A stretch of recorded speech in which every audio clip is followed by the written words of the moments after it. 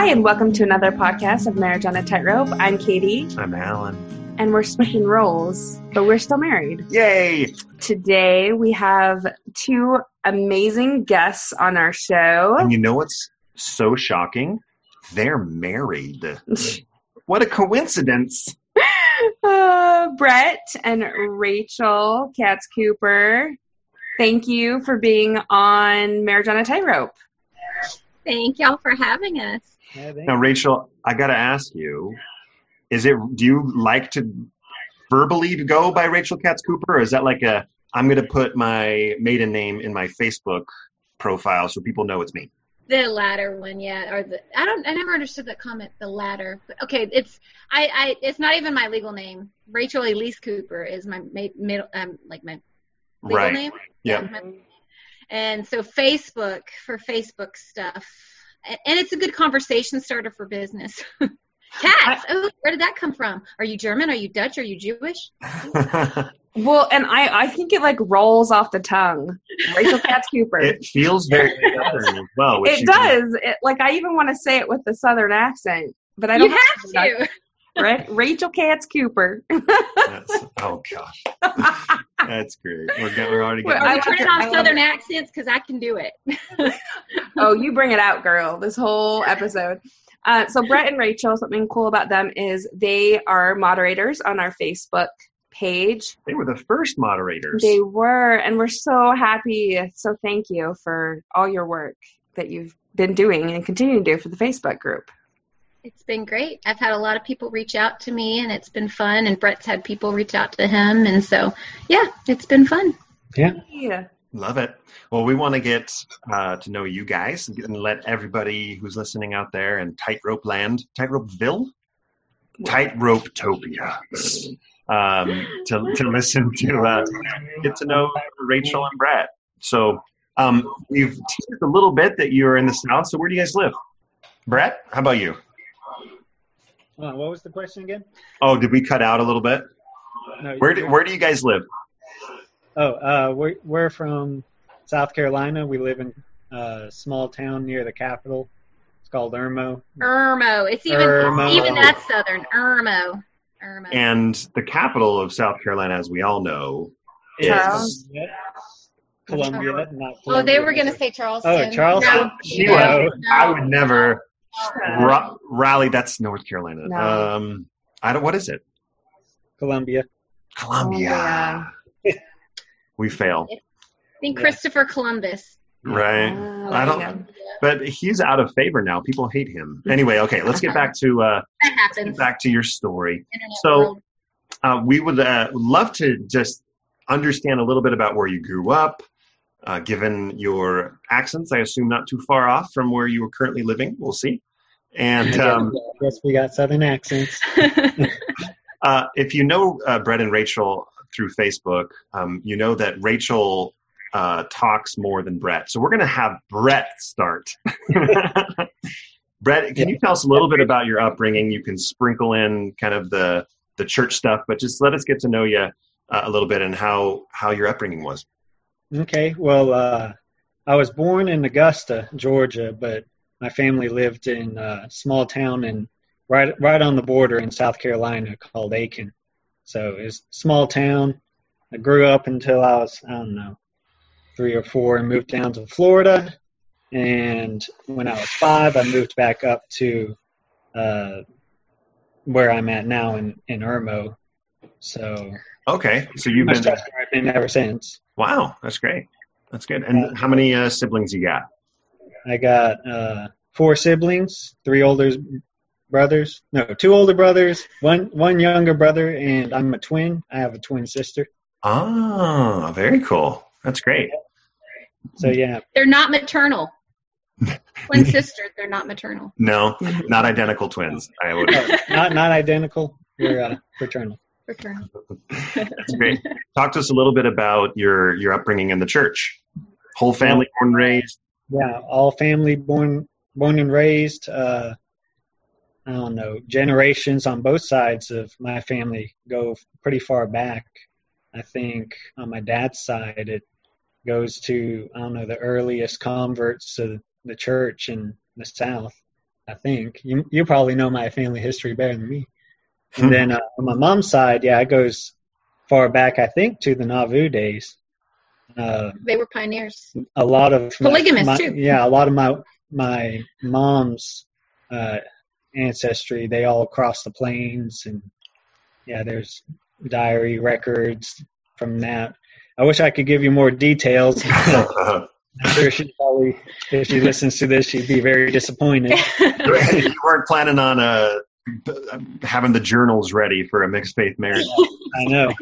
That's fine. So, yeah, a lot of them were European converts. So the earliest missionaries go out to England, and I think I have some Norwegian in me as well. Yeah, they converted, crossed over the ocean, crossed over the plains, all the way to Utah.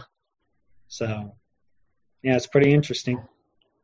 And so, did you grow up in a very traditional home? Tell us about what your family life was like with the church.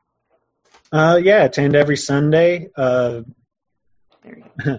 I think every family, the tradition is attempt family home evening every week, for the most part. I mean, I wouldn't say 100% faithful, but you know how it is with most families. Like, Sure. Cry. Yeah, it's always a hurdle every week doing family home evening. Especially with 5 kids. Mm-hmm. My mom served many callings. Dad served many callings. Bishop. He was bishop. Got released a year ago. Through the whole faith crisis, he was our bishop. Yeah. You live in the same ward wow. as them. Yes, that's Yep. correct. Well, we'll dig into the faith crisis with you as a bishop, because I could see that going either way.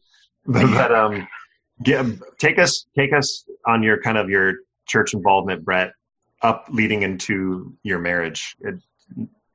Okay. If there's anything worth talking about, we'd love to hear about that. Well, yeah. I went through the priesthood ranks, deacon, teacher, priest. Served a mission down in Argentina, 2010 to 2012, and I guess that's good experience. And how did you like your mission? It was a can of worms. It was a whole bunch of ups and a whole bunch of downs. How about that? Oh wow! We're going to be positive. The highs and lowest of the lows is the phrases. 2 ups, and then we'll go 1 down. 1 down. 2 ups. Well, now you're putting me on the spot again. Let me think here. We can edit out any silence. It's all good. Yeah, that's fine. Let me think here. I know you're down. What? I know you're down. Oh, which down is that? Well, you have to come up with your own down. Whatever stands out, you can share. It's been really nice recently. Like, Brett has never talked about his mission until almost the past 3 months, and he started really digging into he's only talked about some of the highlights and just nothing super, super major, nothing even super negative. And then here recently, he's really delved into a lot of the pain that's probably been residual that led to a faith crisis. And so it's been really, it's been eye-opening for me, but I'm sure it's been therapeutic for him to be able to finally get that off of his chest. Sure. All these years. Yeah, I guess we'll talk about a little bit later, but I could say pretty much the beginnings of my faith crisis started on mission. Yeah, some of the highs I could think about was we had this investigator who was he had a work accident injury, and he was paralyzed from the waist down, and we found him just by knocking doors and stuff. A little bit later on, after a couple lessons, I took the ward mission leader out there and taught him. And that morning we had read over, kind of practice sort of an FHE lesson that we're going to do for another family. But we go into his house, and I felt like the scriptures that we prepared for would work perfectly for this guy. His name was Martin. And I can't remember the exact passage. I think it was in Helaman, but basically it was we pulled out the scriptures and we're reading through it, and at one point the passage said something like through Christ all things are possible. And I remember looking at Martine, and I said, what's the one thing that you desire most in life? And he said, I wish to be able to walk again.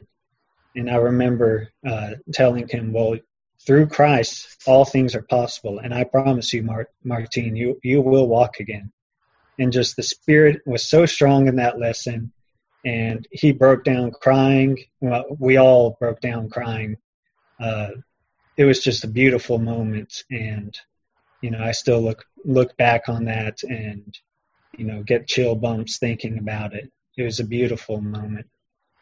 And so I really left a good impression on him. I don't think I really saw him much after that. He was difficult to find, but, he happened to be, there at that one time, and I happened to be prepared for it. So, well, we'll assume that he's out and about walking around Argentina somewhere, right? Yeah, he's walking. He's playing soccer. Well, I hope that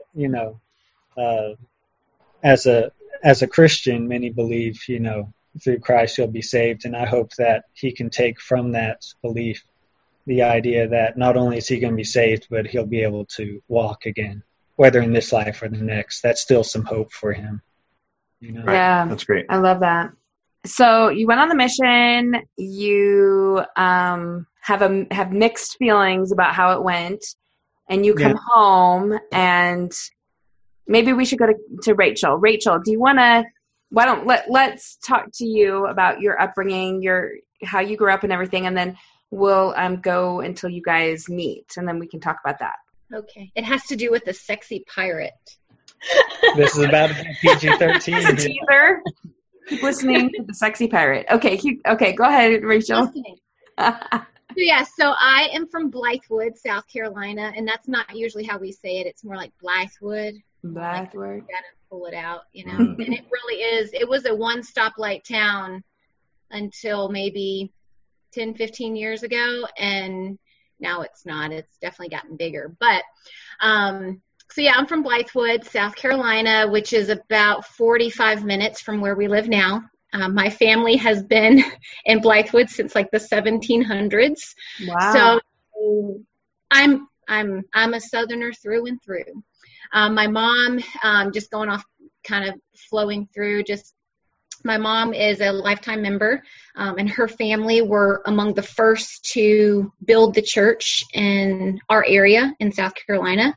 Mm-hmm. And actually my grandpa's brother was the first bishop in Ridgeway, which is where our ward was growing up.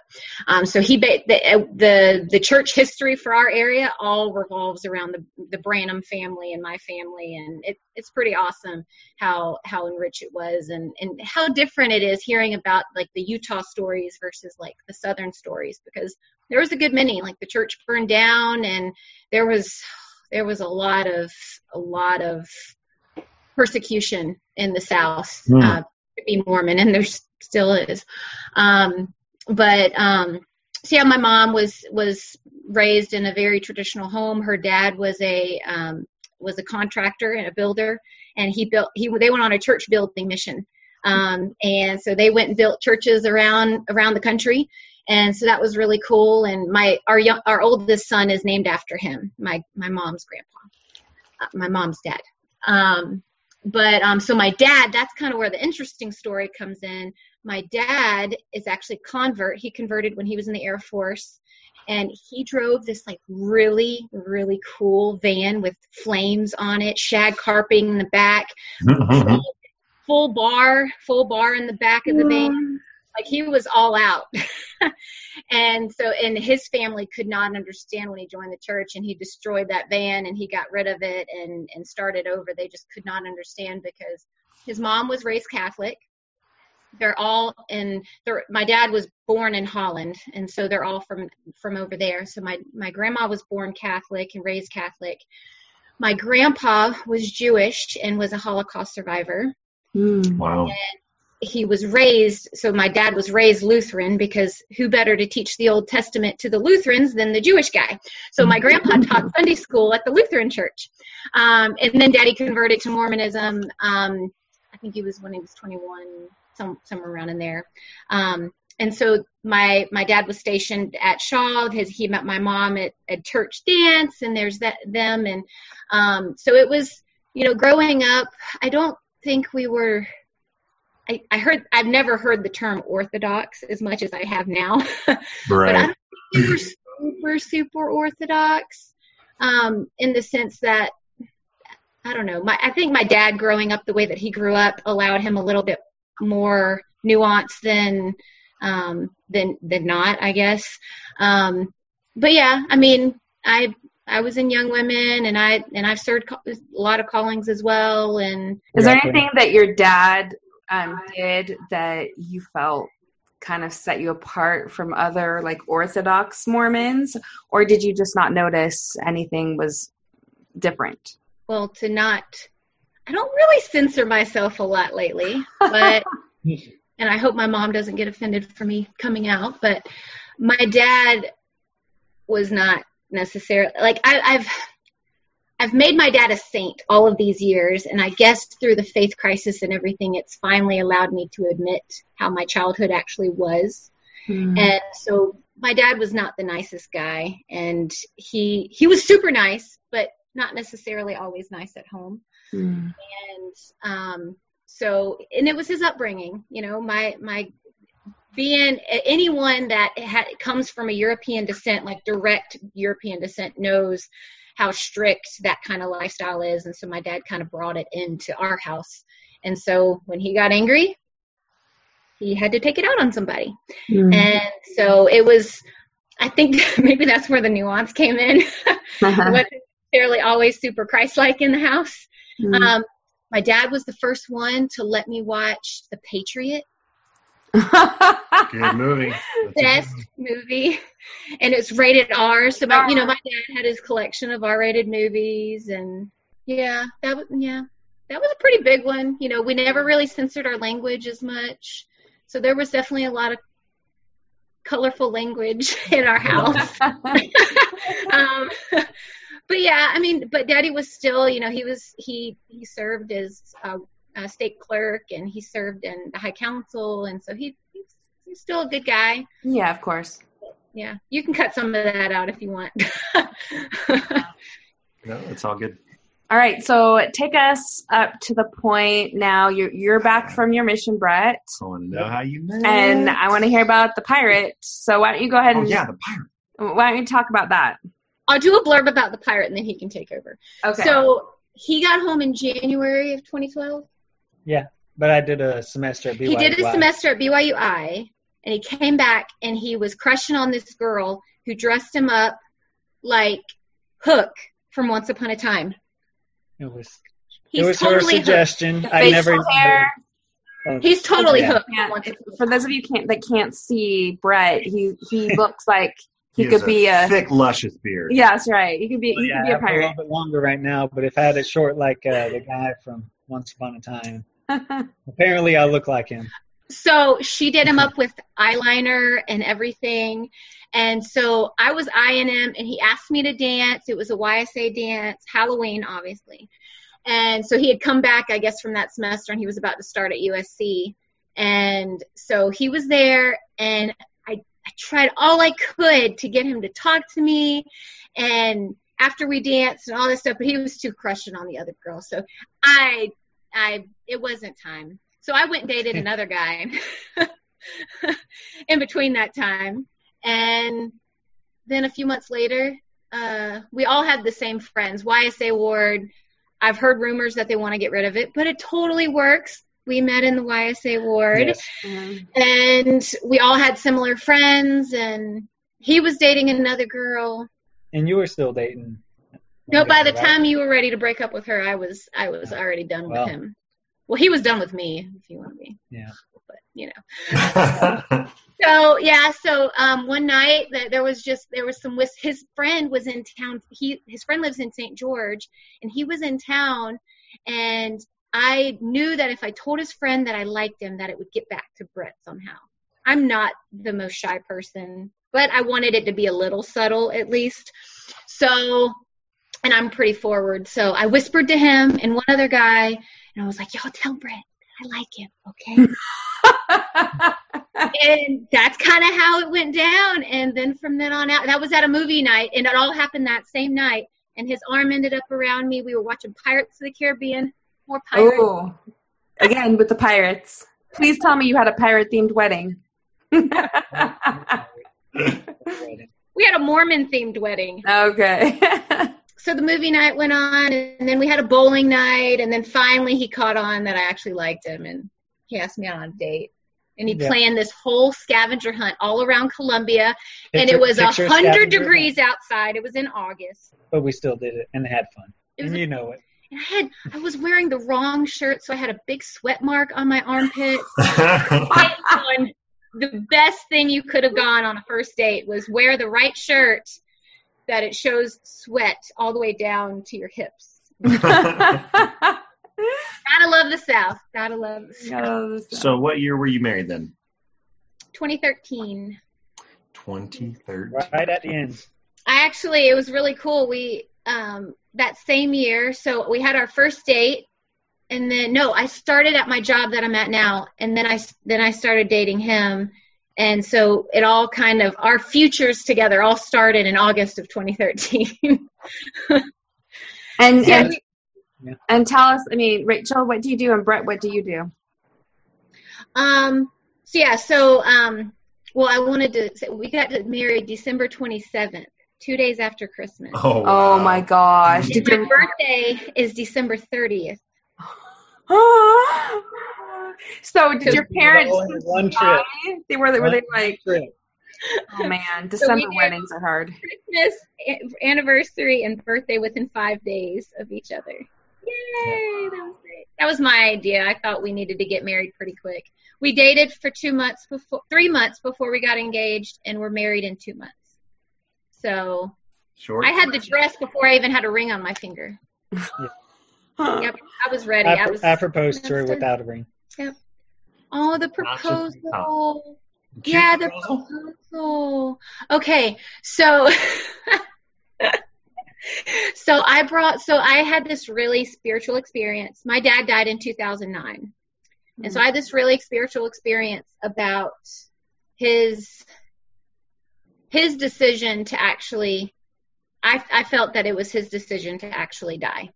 To make a sacrifice for me to be able to come back to the church. In 2009, I was bad. I was really bad. I have a very rebellious spirit by nature. And so 2009 was a really bad year. I was in a really bad car accident, and that I should have died. And then my brother came home from his mission, and then my dad died. So there was a lot going on. And so I journaled a lot. And so I journaled about this experience, this vision that I had of my dad, and I'd never shared it with Brett. So I figured it was Halloween as well. There's a lot of Halloween stuff. So there was a Halloween party going on at my home ward in Ridgeway. And so my dad is buried within a few minutes of the church. So let's go to the graveyard and let's go to the cemetery and sit down on a blanket and I'll read you my experience that I had. Oh my gosh, that's still probably one of the most spiritual experiences I've had, was reading that journal entry to Brett. And then our foreheads, we were sitting crisscross applesauce, Indian style, on the ground facing each other, and our foreheads were touching. And then he said, I said, Rachel Elise Katz, would you marry me? And it was so sweet. Wait, so did you have the ring, or was it just spur of the moment? It was spur of the moment. Wow. I was just as surprised as her. It just felt right. It was a spiritual experience. We were connecting, and I felt like I had felt this previously, that, Rachel was, someone that could be my wife. And when we were sitting down there and she was sharing this with me, I felt, she's going to be my wife. She's a good one. and then I asked her, and then I realized, oh man, I don't have a ring. It was after that, so I was like, oh man, we don't have a ring. And remember, we were going to a ward social right after that, and so we had said we're not going to really tell anybody until we have the ring. And I'm geeking out because I'm engaged now, and we're going to talk to my family, because when I say family ward, I'm related to like 80% of the people in this group. So I went straight to my mom, and I'm like, guess what? And I tell her, and she pulls up my hand, and she's like, where's the ring? I'm like, that's the I don't have it. She is. I don't have it yet, but it's going to happen. And we had just gone through this with another guy where we were planning on getting married and all this stuff, and it didn't happen. And she was like, so she had kind of deflated the whole engagement experience. I was like, no, it's actually happening. And I'm going to go buy a dress this week. And I was for real. I was going to go buy a dress that week. And I did. I went and bought a dress before I had a ring, picked out all my bridesmaids, told them what to wear, announced it. Everything was fine. And then when we announced it on Facebook, it was like, we're getting married in 42 days. Wow. Yeah. It escalated quickly. How many kiddos you guys have? We have 2 boys. One is 4. He just celebrated his birthday Saturday. Mm-hmm. And then the other is 2, and he celebrated his birthday about a month ago. Yep. That's great. We just went to Disney World celebrating Buddy's birthday. Oh, yeah. That sounds like the best birthday ever. It was great. Mm-hmm. And since it was just us and, the boys, we went at their pace. Yeah. Except for the morning. We still got up for rope drop. Gotta do the rope drop. That's how you get all the rides in at the beginning. It's true. Well, if you do the extra magic hours, you have to be at the bus stop an hour and 15 minutes early. So not only did we get to Magic Kingdom at 7, we had to be at the bus stop at 5:45. Oh man, that is true love from Disney. Alan was okay. He was awake for it. He said Disney World. Oh, it's so neat. Well, Brett, why don't you take us through a little bit? You teased at some of the things like about your mission and how your faith crisis really just there were a few things there that started it, and then why don't you take us through some of those things and then to where you start digging in. So do you want to talk about that? Yeah, so I go on the mission. Well, no, I'm not sure if I would say Educites. Let me think. It's like in the MTC, they teach you mission's going to be a certain way. You go, mission work's going to be a certain way. As long as you're obedient, you're going to see success. You can baptize as many as you want. I remember hearing that. Going into the mission, our mission president was very strong into things like knocking doors, basically. We call them contacts. Alan, if you've knocked doors on your mission yet. Katie went too. Oh, yeah, y'all both met on mission, right? We both knocked doors. Yeah. Doors isn't that fun, right? Knocking wasn't as big as street contacts, but yes, we feel it. Knocking doors, street contacts, it's all, counted together. Yeah. Yeah, it's very difficult. It's kind of monotonous, and I feel like it's a kind of a time filler. Anyway, yeah, it's very difficult. And, I'm kind of an introverted person, so, going and knocking doors and talking to strangers is difficult to begin with. But then doing it in another language is even harder. So, yeah, I go into the mission field, and my trainer, he's a great guy, super intelligent, read all these church history books, just very well-versed in church history. I think he's from St. George, or a small town from St. George, close by. And he would listen to podcasts to kind of like, I don't know, break the monotony of the mission. I could tell that, he was closer to the end of his mission, and he was, breaking the rules, listening to podcasts, and they were Mormon-themed podcasts, and they were from all these different types. I couldn't name you half the ones that he listened to, but one of them was a guy that was interviewing a historian that got excommunicated. And the historian's name stuck out, and I didn't know what a podcast was until after the mission, but it was Mormon Stories.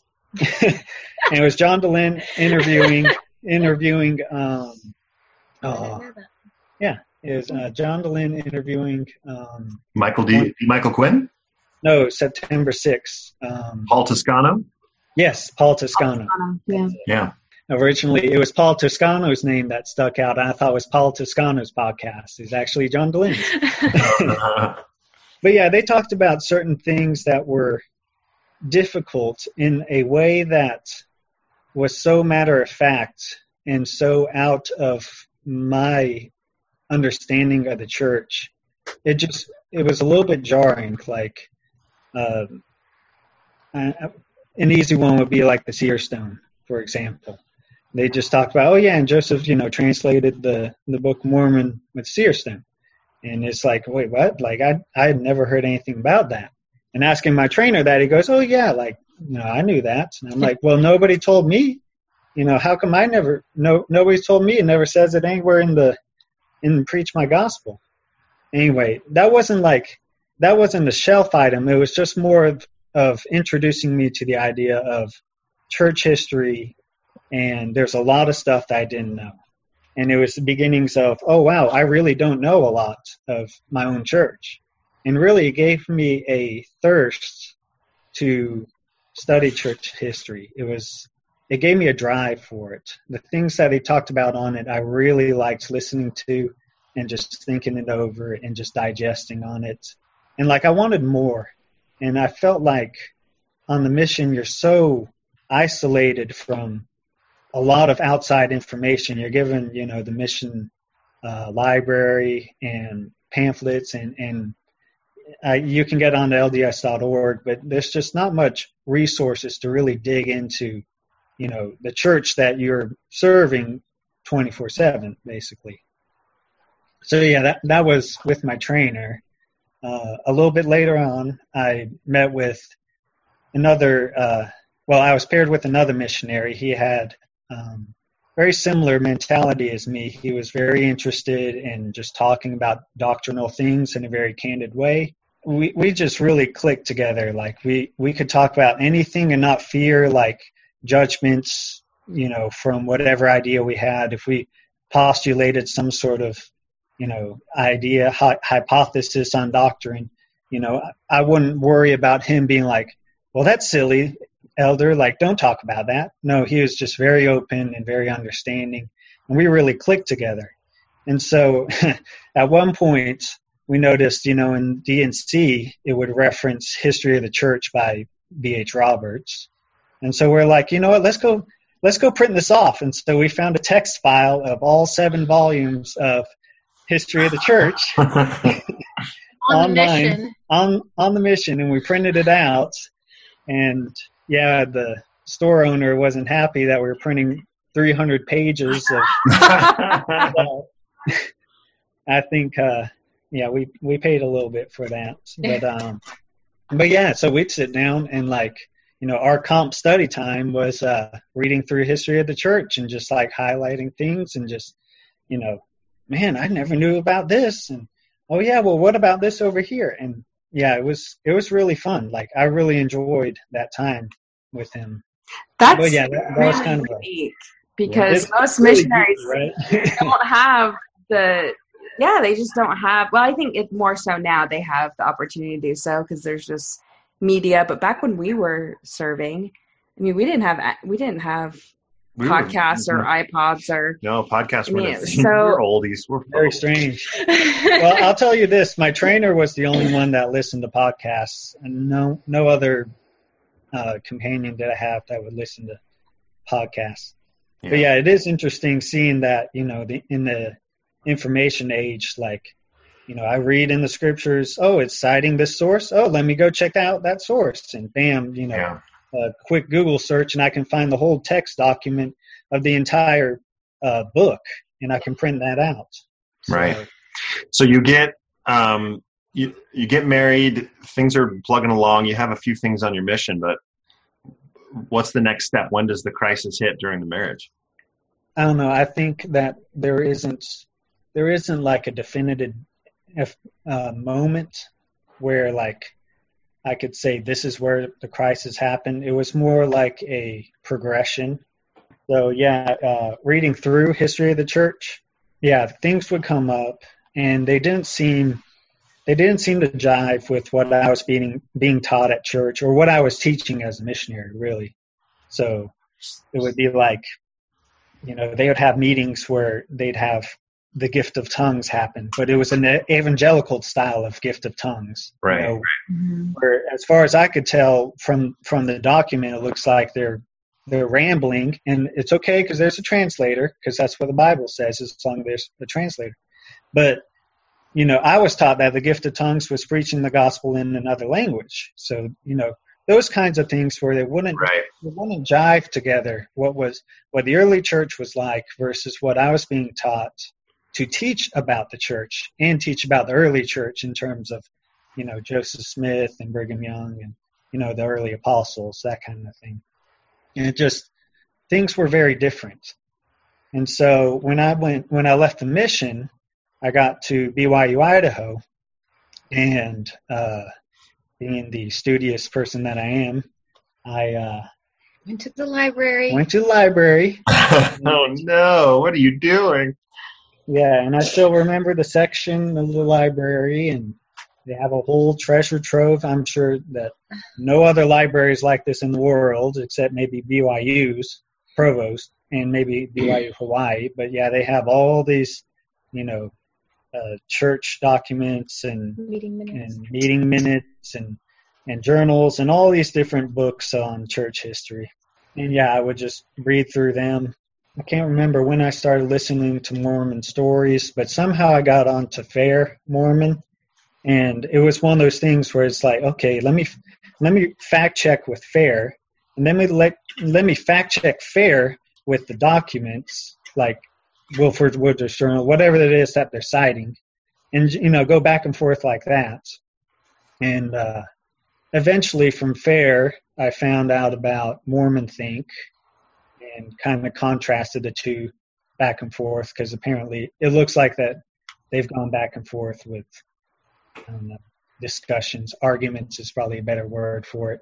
Right. Doing their points.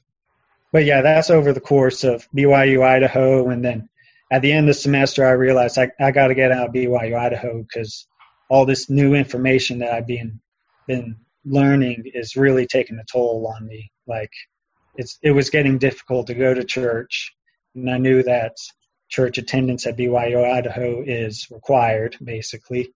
Ecclesiastical endorsement, the participation in FHE and all those extracurricular church activities, all required for me to go to school. And I realized that I might be heading down a path where I might be locking myself into a terrible situation.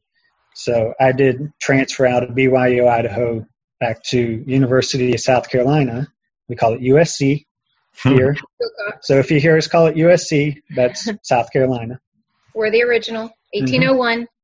That's great. And that was, I don't know, June of 2013, right around there. Started out the semester, and we started dating right around then. And yeah. Did your family have any concerns about your transferring back so soon? Were you open with them about it? Well, I'll tell you this.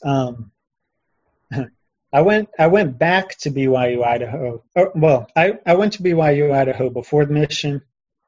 I was excited. I enjoyed it. I tell everybody, it was great for me. I did enjoy it a lot. I made a lot of friends. And it was a good atmosphere to get introduced to college life and for mission prep. It really was. After the mission, I wasn't excited to go back to BYU, Idaho. Right. It was like, man, I've been doing this for 2 years, and now I got to go back and do this some more. I don't know. It's just, it felt dragging. And so I think going into BYU, Idaho the second time after the mission, with that mentality kind of set me up for having a more difficult time.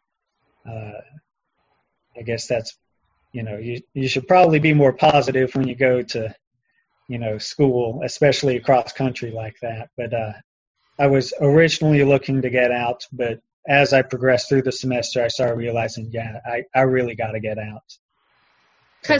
Plus your future wife wasn't there. I know. I mean, there was nobody there. It's like a desert. No girls out there. So at what point in the marriage did you maybe Rachel, you can ask this. At what point did Brett come to you and say, there's some problems here? Or did you know all along that his belief or thoughts about the church were different than your standard orthodoxy? No, I had no idea, actually. Like, even him saying he read I don't even know if I knew that he read the what'd you say? History of the Church? History of the Church. I don't think I knew that. But anyway, I think there was some sort of talk or something that was given about family home evening and that we needed to do better. We needed to do better. So I needed to have a talk with him. Buddy was 6 months old, I think. So that would have been winter of 2016, I think. Does that sound right? 16? I think that sounds right. So 2016. So beginning of 2016. We were standing in the kitchen together. Buddy was in bed or something. And because I remember it vividly. And I was like, we need to do better. And it was just a lashing, because I remember saying, you're the priesthood holder and you need to do better and you need to take the reins and you need to do better at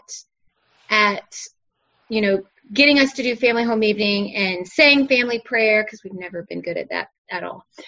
But you need to do better. And then, like, I was hugging him, or we were close enough to where I could literally hear his heart beating. Like, his heart rate was so fast.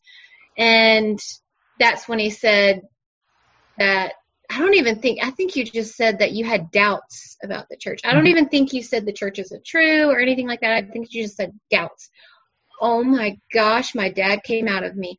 I was so angry, and we had just started having conversations about having a second child, and it was really bad. Like, it got to the point where I basically said, I don't think we need to try for another kid. And then I stormed out of the house and I called our stake president. So the stake president is basically like a second dad to me.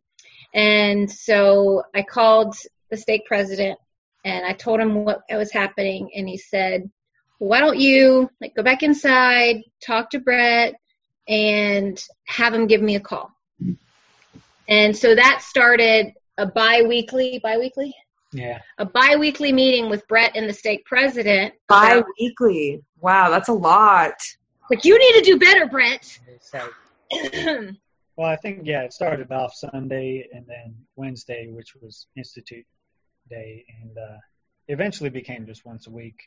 And this only lasted for 2.5, 3 months. But, I would meet with the stake president fairly That's a long time. Talk to him about it. And basically by the end, he said, we're not going to. Well, he kind of said at the beginning, he's like, well, there's nothing I can do. Like, we sat down and he's like, Rachel told me about your situation. And I'm just here to tell you there's nothing I can do, but let's talk about it. He was a very understanding guy. He's a great person. I never thought anything less of him. I think maybe at the time it was a good thing for me to talk to him because I felt like there was nobody for me to talk to. Mm-hmm. I tried talking to my wife and she stormed out of the house, so that's not a safe space for me. So talking with the stake presidents was refreshing. It was nice to actually hear someone listen to my concerns and actually hear the concerns instead of deflecting or blocking it out, so I don't get the chance to express my concerns. And that's one thing, I think a lot of people need to understand about the faith crisis is that or when people leave the church. I was on the attack mode yesterday on Facebook. Katie, this is probably why you're not on Facebook, but I was in this LDS mom group and someone had asked about why people leave the church. And so, of course, you get people are lazy. They don't want to live the standards. They're too sensitive. They get offended. Satan's all up in them. And I was on the attack. I was just going off and on. But this is good. This is a good insight into the faith crisis in that Brett tried. Brett tried for a long time. It's not like he woke up one day and said, nope, church isn't true. it didn't happen like that. It was a slow burn, and it's like boiling the frog. You can't put a frog into a boiling pot of water. You have to, you start out slow and you work your way up. And that's kind of how Brett's crisis was. And so, that's one thing for the believing spouse to remember as well, is that it's good to know that it's not just about Satan. It's not just about your spouse being lazy, because for most people that end up going through a faith crisis, especially because of church history, it starts out just by inquiries, and there's a lot of research that hours and hours. I mean, Alan, you did that, hours and hours a day, just searching and reading and trying to understand, and actually trying to support your testimony that you've had your whole life, and it just goes a different direction. And I think that's another thing, we have to realize that everybody has their own journey, and we can't blame them for it. We can't blame them for it. And that took me a good long while to understand. I mean, I had kind of accepted that, Satan had gotten a hold of Brett, and that he needed to have this like life-shattering experience. Like, I needed to get cancer, or I needed to get in a really bad car accident and just knock some sense into him. I want to say that, after I told her that I doubted in the church. And there was a period of time, probably a year, maybe 18 months after that point, where we just wouldn't talk. And then it would explode into an argument just out of nowhere almost. And usually it would build up in me, so that then something she says or something would trigger it, and it'd explode into an argument. And I remember some of those arguments where she was like, "You know what you need? You need to have a car accident, or you need to have this, and like that's gonna show you, God's out there watching you." And I'm like, "No, this is not what I need to hear right now, Rachel. This is not helpful." So Rachel, we had to learn the hard way. Yeah, this was difficult.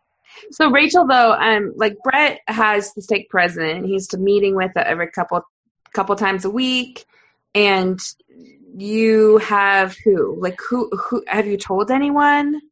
For the longest time, no. I think this is a lot of people that go through this is they feel like it's their husband or their wife's secret, right? Mm-hmm. It's their secret. You can't tell anybody.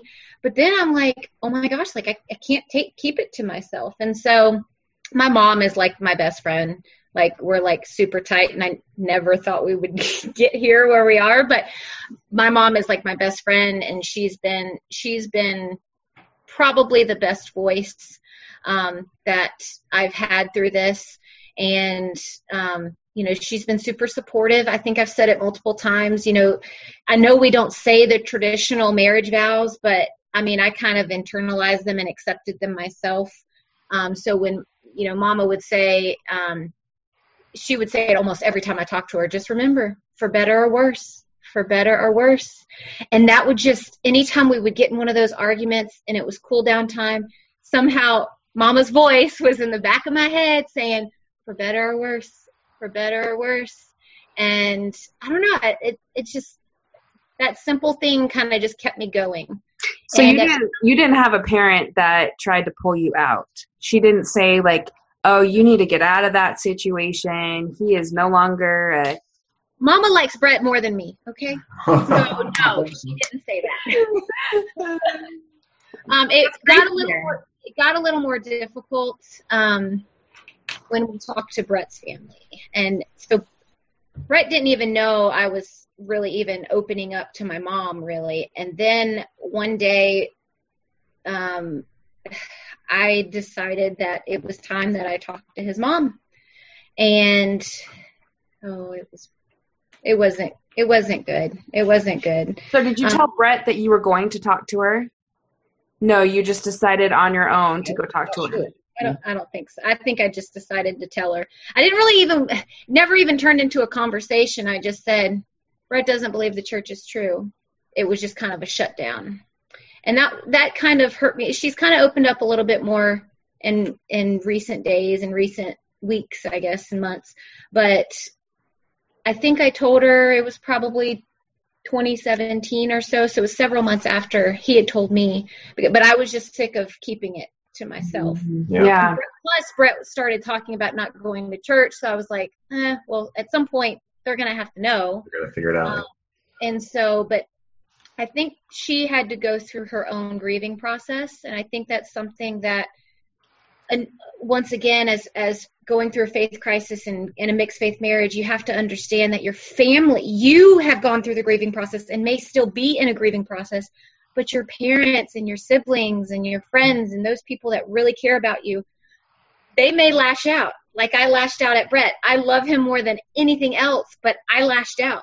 Now, we didn't have any lash out experiences like that from any other family members, but silent treatment did happen, especially in regards to church things and stuff like that. I think you kind of feel like if someone tells you something like, oh, you know, he doesn't believe in the church, you instantly think you can't talk about it when you're around them, which may have been the case back then. Maybe we wouldn't want to talk about it. But now we're like, yeah, let's talk about it. Mm-hmm. But yeah, back then it was really difficult for me to kind of be shut down by my mother-in-law. Mm-hmm. I love her to death. She was a great nana and a great member of the church and a great, mother figure. But that was really hard for me to tell her and then kind of be shut down. Because remember, I'd been talking to my mom, and my mom wasn't as shut down. She was actually pretty open to hearing everything that we were going through, why she was really curious as to why Brett was thinking this way. And so we really got to delve into some of those things. And Brett's mom actually gave me A Reason for Faith. I don't know if you've read that book. By Brian Hales' wife? Yeah, the wife. I can't remember her. Yeah. Laura. Yeah. So that was actually part of the arguments that we would have. I would open up to a chapter and I would say, let's talk about this. Oh man, that was not a good idea. Because we were just because I was like firm in what I would read that book. I would read the chapter about polygamy or First Visions or anything like that. I would read a chapter and I'd be firm in what I believed, and then I'd take it to him and he would just like shut it down and he'd be like, no, that's actually not the full story here. And so it was just a battle after battle after battle. So there would be times where we just wouldn't talk about it, like Brett said. And then there'd be a time where we would sit down, usually on a Sunday night at like 11 o'clock at night, when he had to wake up at 6 o'clock, and the conversation would go until like 2 o'clock in the morning. If I have any advice for you mixed faithers out there, do not have a serious conversation, pillow talk about church history. Just don't have pillow talk about church history, especially in the beginning, because you go to bed on a sour note, you wake up on a sour note, especially if it's on a Sunday night. Just don't do it, because you're going to go into the week just feeling like crap. And so that was one thing that we had to learn pretty quickly. Yeah. Brett, when did you stop church attendance, or are you still going? Well, okay. So January. Yeah, it would be January this year. I guess, Alan, you're trying to attend every week right now, which I think that you're further along in the faith development process to where you can attend church again and you don't feel probably the same pain that you felt initially. Oh, really? I'm literally shaking my head. Yeah. We would refer the listener to the Back to Church episodes, but I don't know that you're right about that. It was very difficult. I am still going. We've decided right now where we're at, and then we'll go back to you, Brett. But that right now where we're at, I am doing. The family. Let me start over. Sorry, been a long day. Where we're at now is we've decided whatever we do on Sunday, we're going to do it as a family. And that may not work in the long term, but for now it's okay. And so I am going to the first hour, and then I'm heading out after that. But I don't know how sustainable that's going to be. We'll see. Back to you, Brett. So you stop going in January. Yeah, for all those that are going through faith transitions, faith crisis, it's kind of good therapeutic to hear that you're not alone on this. So yeah, church meetings. For a while, I had 2 church callings when we first moved into our current ward. Financial clerk. Yeah, I was financial clerk. Dealing with the title. My dad being bishop, he called me as financial clerk, and then he also called me as priest. Is a priest. I would teach the priest quorum, whichever that is. Priest advisor. Yeah. Advisor. Yeah, so I was priest quorum advisor, and I teach them. And I was still in college at the time in late 2016 early 2016. 17 probably.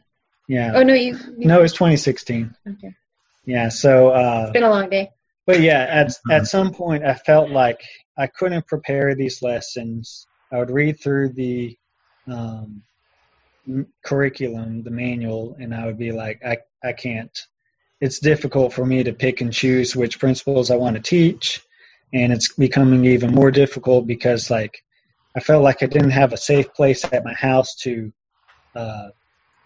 bring up those concerns and, have some dialogue some interchange as to, how am I going to teach these lessons? Anyway, long and short of it, I felt like I couldn't teach these priests and feel authentic in it. So I asked my dad. I had to call him in and do the whole formal meeting in the bishop's office and sit down and say, I need to be released from this calling, which I could tell was difficult. And he kind of even choked up when he read that at the pulpit. I don't know if you remember that. But yeah, when he released me up at the pulpit, I could tell he was a little choked up from that. I was just blind because I didn't realize. At the time, this was our silent era.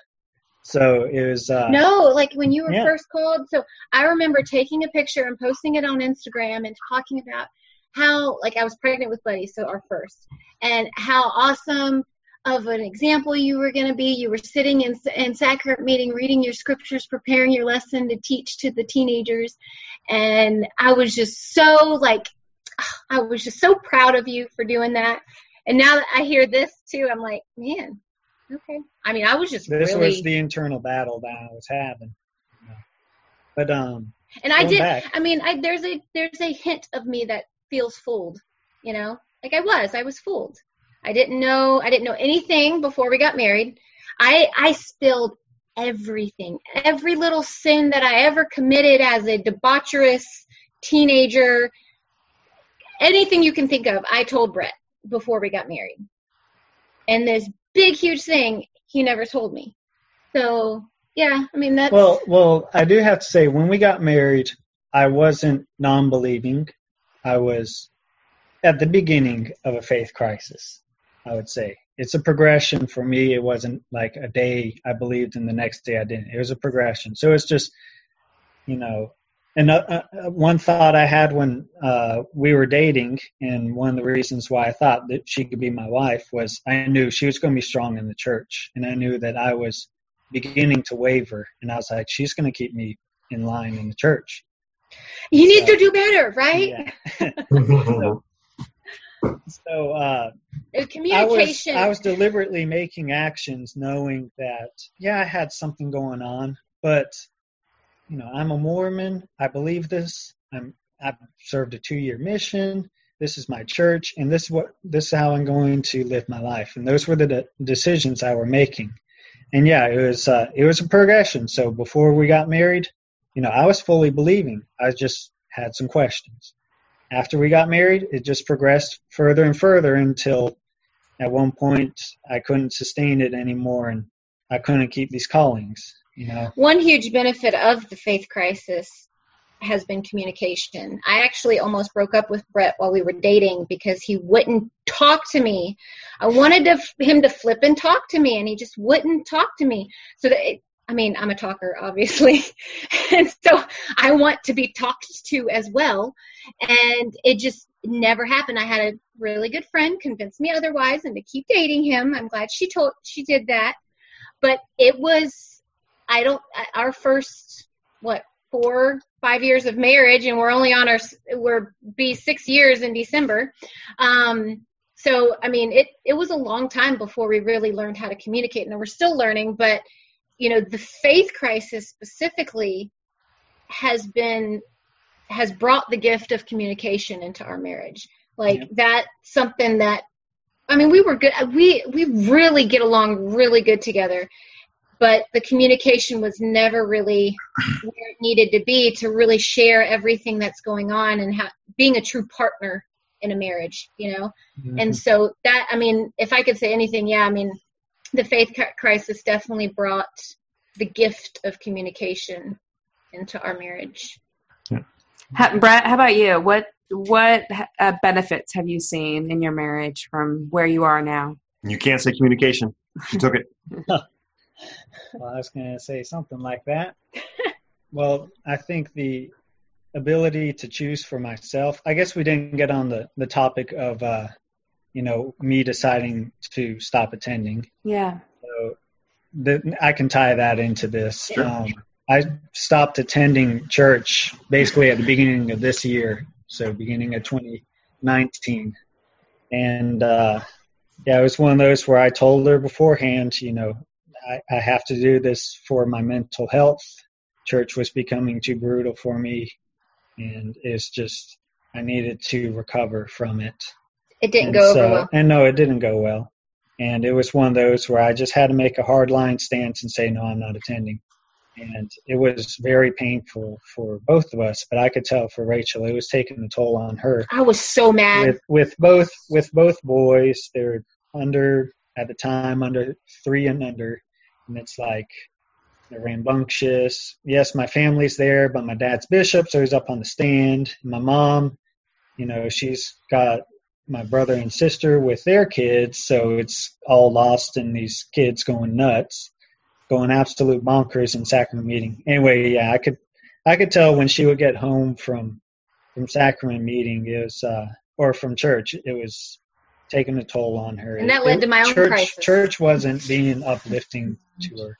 And I noticed that too, is, over the course of a couple months where she'd just come back and she'd have a terrible attitude. And it's, my dad would come out again. It's not. And I felt like I was partially to blame for that because I wasn't there to help her. But it was that thing of, what do I prioritize right now? Do I prioritize, my mental health, or do I prioritize Rachel's experience at church and possibly her mental health? Anyway, for that first little bit, I took a hardline stance, but recently I've been more fluid with church attendance. If I foresee that she's going to have a difficult week, like a lesson that she's going to teach or something that she needs to prepare for, I'll attend. I attended last week. So, and the purpose of me attending is to help with the boys. Except he was on his phone half the time. Well, I can relate. That was a failed attempt last week, but I'll be sure next week. Right? But one of the benefits I think that has come out of this faith crisis is the ability for me to make my own decisions and not feel like I'm jeopardizing our marriage over it. So she's letting me do things that there's no way she would ever allow beforehand. So I'll drink alcohol occasionally.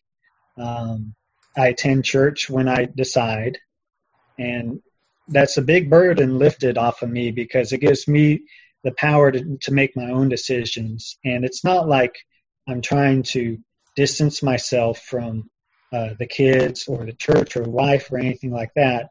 It's just I'm an adult and I'm able to make these decisions and not fear some sort of backlash from them. Rachel, because Brett mentioned it, so I'm going to bring it up. How do you come to terms with the drinking? Okay, so I knew what I was going to say. I knew what I was going to say. Okay, so Alan, you posted something when we first started the Facebook group. I remember Cameron was specifically talking to me back and forth on the post. I think you asked, you were going to have an alcohol post or an alcohol podcast episode, and it was just a chain. And I commented on it, and I was like, nope, I could never do it. Nope, not with my history. Nope, not going to do it. Never, never, never, never.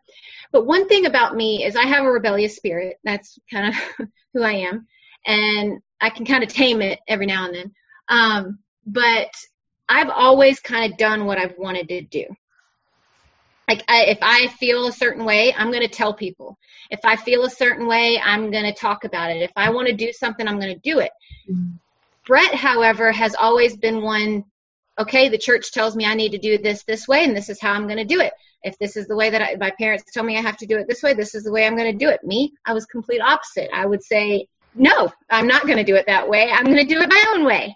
And so Brett it's kind of weird that he had the faith crisis and not me.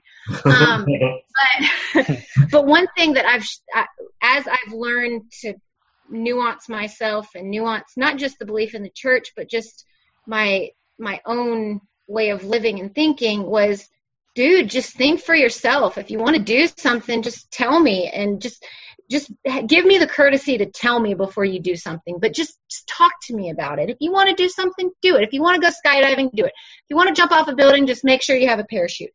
Just tell me what you want to do. And so that kind of led, it's crazy. I think that post was back in February about the alcohol. And within a few weeks of that, I went to Costco and She was the one pushing me to drink alcohol. So Alan, you're the one to blame on this. It's all your fault. It's all your fault. Cameron is the one to blame. Oh, that's funny. That's Alan's brother, by the way. Cameron's the one to blame for me too. It's all your fault. No, I think it just kind of was my own paradigm shift of accepting.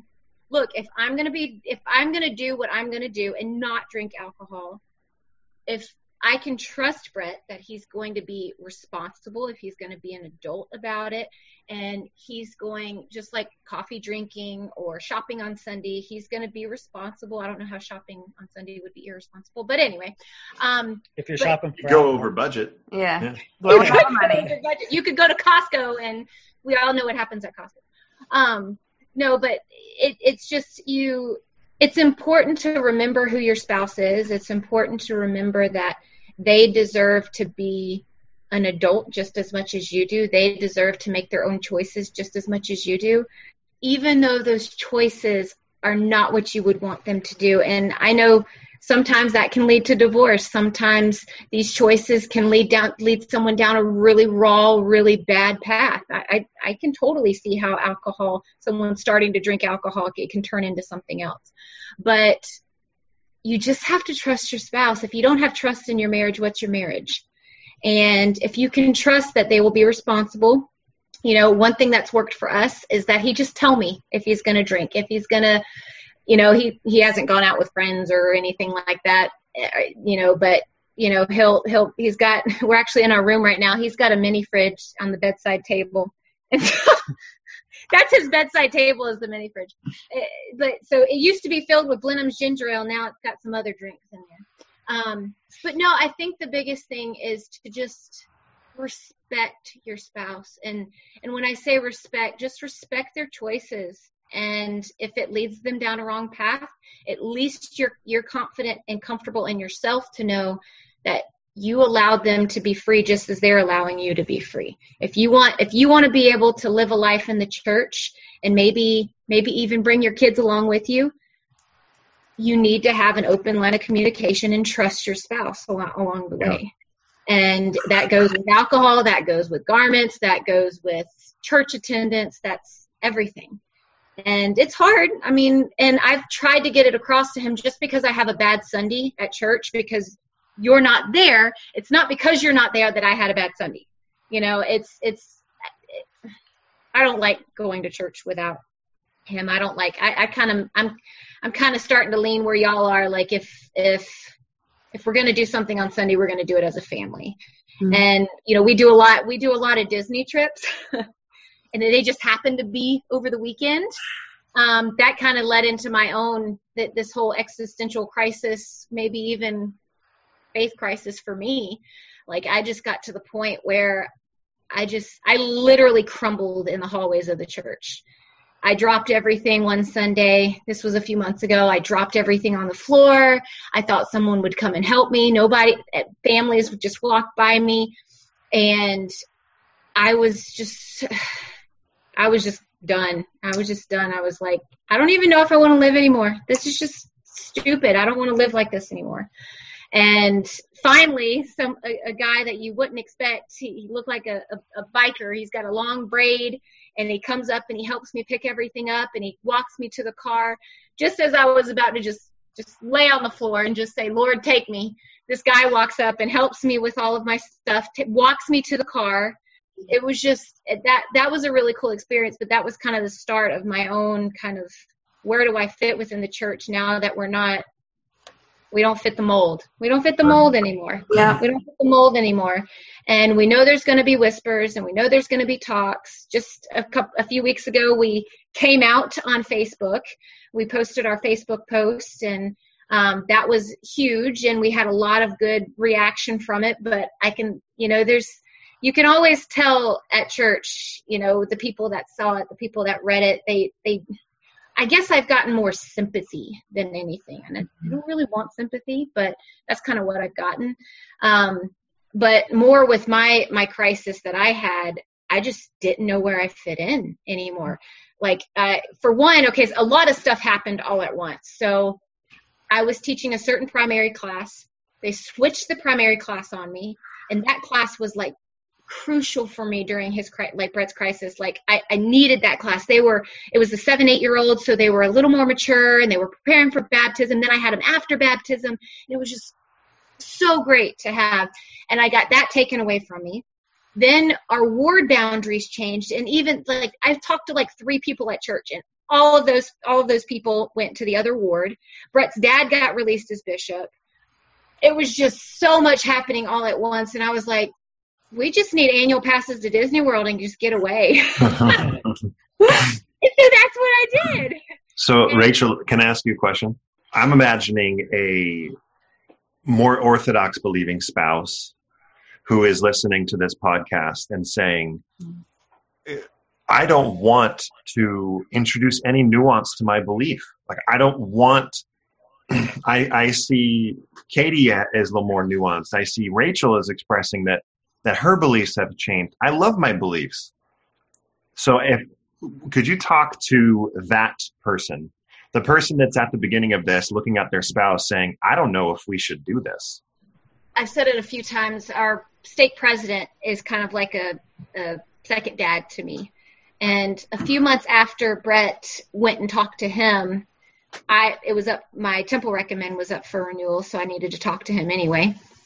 And he asked me, he said, what are you going to do? I didn't know what he meant by the question. I didn't ask him what he meant, but I quickly responded, well, I'm going to stay. Like, I had no idea if that's what he meant, like, by the question. But that question really stuck with me. I didn't know what mixed faith marriage was at the time. I didn't know that phrase. And so I'm a Googler, I'm a researcher. I like to find things out. So I couldn't find that phrase, mixed faith marriage. I found faith crisis. I found all these things, but I could not find mixed faith marriage. But one thing I did find, I found this blog or something, and she had ended up leaving. Her husband left the church, and she ended up leaving. But one thing she did say was, you have to decide today whether you're going to stay and leave. So in the beginning, that's the first question you ask yourself as the believing spouse. What are you going to do? What are you going to do? Things are going to change. Things are going to change. You're going to have to accept change. And one thing we know as members of the church is change is really hard for us. When we move to 2 hours, when we have missionaries go out at younger ages, they're good things, but the first interaction with that, or the first reaction to that, is to push back and say, I just don't like it. I don't like it. And we murmur and we rumor and we all this stuff about a change. But you're sitting in the beginning of this, and you have to look in the mirror. I had to look in the mirror a lot. You have to look in the mirror and say, what are you going to do? Are you going to stay? Or are you going to leave? If you decide to stay, find the tools you need to stay. If you're going to leave, find the tools you need to leave. I know that there are some mixed faith marriages out there that don't work and that are toxic. There's other things going on in the marriage, and I totally accept that. Mm-hmm. But I didn't want that for us. We're not toxic. We're really great with each other. We get along great. We were friends first. And even though it was only 3 months. You have to boil it back down to the basics. And I love going through the traditional marriage vows, for better or worse, for sickness and in health. Go through those in your head and see if it works for you. And if it works for you, like I said, find the tools you need to stay. And my nuance started when, honestly, I think the crux of it started with President Nelson's most recent talk about the eternities. And I'm getting emotional. That really, really crushed. I mean, I'd already come up with like this view of eternity with Brett still by my side. And then this talk comes out, and it's going to happen. It's going to continue to happen. We're going to still hear things at church. We're going to still hear things in conference, and we're going to still hear these things. And change is still going to happen in the church, and change is still going to happen in your marriage. And so when that talk happened, that really hurt. It really hurt because I had already come up with this determination of how eternity was going to be for us. And then I kind of get shut down, and I don't like getting shut down. I like knowing what I'm going to know, and I'm going to say what I'm going to say. And if nobody believes me, well, I'm still going to believe it, and don't shut me down. Just keep your opinions to yourself. No, I'm just kidding. No, but to the person that's in the beginning of this, and I'm actually a member of the Believing Spouses group on Facebook, and I've kind of realized that I don't necessarily fit in too good, but it does give me some insight into that Orthodox believer that stays the Orthodox believer, because there are many mixed faith marriages out there that the Orthodox believer stays pretty Orthodox. I don't get it. We even have a friend at church that they're in that same situation, and they just don't talk about religion. And that there are so many different solutions. And if the toolbox that you need says that you're going to stay in a full believing way and you're just going to respect your spouse for what they believe, then go for it. If that's in your toolbox, find ways to support that. Find ways that makes it work for you and your spouse. But for us, I don't know. I once again, I have a rebellious spirit, so I'm sticking up for Brett a lot. And so when I saw that post on the LDS mom group about why people leave, I kind of felt the need to go in and explain what a faith crisis was and all this stuff. The comments got turned off right after I posted our Facebook coming out post, and I put the whole thing on that post. And I think I got a few private messages on it too. So I think it definitely touched some people that maybe didn't know about what a faith crisis was. And turns out the person who posted it, her husband is kind of starting to question as well. And so it was kind of like you're sitting here attacking her husband, who or may be her husband, someone who may be her husband later, and it's causing. I'm sure she was super emotional after seeing all the comments and negativity on the post. But that's why I reached out and I said, friend request me and message me and let's just feel it out, along the way. And so, I think the biggest thing for the Orthodox believer is just to find a toolbox that works for you. My toolbox is not your toolbox. Katie and Alan, y'all's toolbox may not be the same as Brett and I's toolbox. But you have to find ways, whether it's counseling, podcasts, music, whatever it is, find ways that can help you bond as a couple. And if you want to stay in your beliefs, stay in your beliefs, but respect your husband for the beliefs that he has as well. That's good. Or wife, if the wife is the or wife. Yeah, or wife. I know we're both in the same situation, so it's easy to say that. Katie had were you leading in to say something? No, you weren't. Well, I was just going to say, I think that's a really mature way to put it, because people ask me all the time, oh, are you going to stay in? You're going to stay out? Well, I mean, you just have to be flexible, and whatever you decide to do with your spouse. So I like the idea of having your own toolbox. Brett, do you have anything else that you would like to say that's been on your mind that you'd like to tell the listeners? Well, Rachel kind of touched on it earlier, but as from the perspective of the one going through the faith crisis, you have to communicate with your spouse. I really dropped the ball on that one, and my story isn't exactly the best example of having that that correct line of communication with your spouse. So, bottling it up inside, doing the research, thinking, oh, I'm going to figure this out, and when I'm just going to move on. Go ahead and start it from the get-go. If you're starting to have doubts, if you're starting to have, it may just be questions at the time. Talk to your spouse about what you're learning. It may be difficult at the beginning. I know when we first started actually having this open line of communication, it was physically difficult for me anyway, to talk to her about it. And she was the one coming up to me. I was excited. She was the one coming up to me saying, hey, I want to talk about John Boleyn. And I'm like, I never thought that those words would ever come out of your mouth. Right. How can I talk to you about this when I thought that I had to keep, this whole podcast thing secret? Anyway, it's good.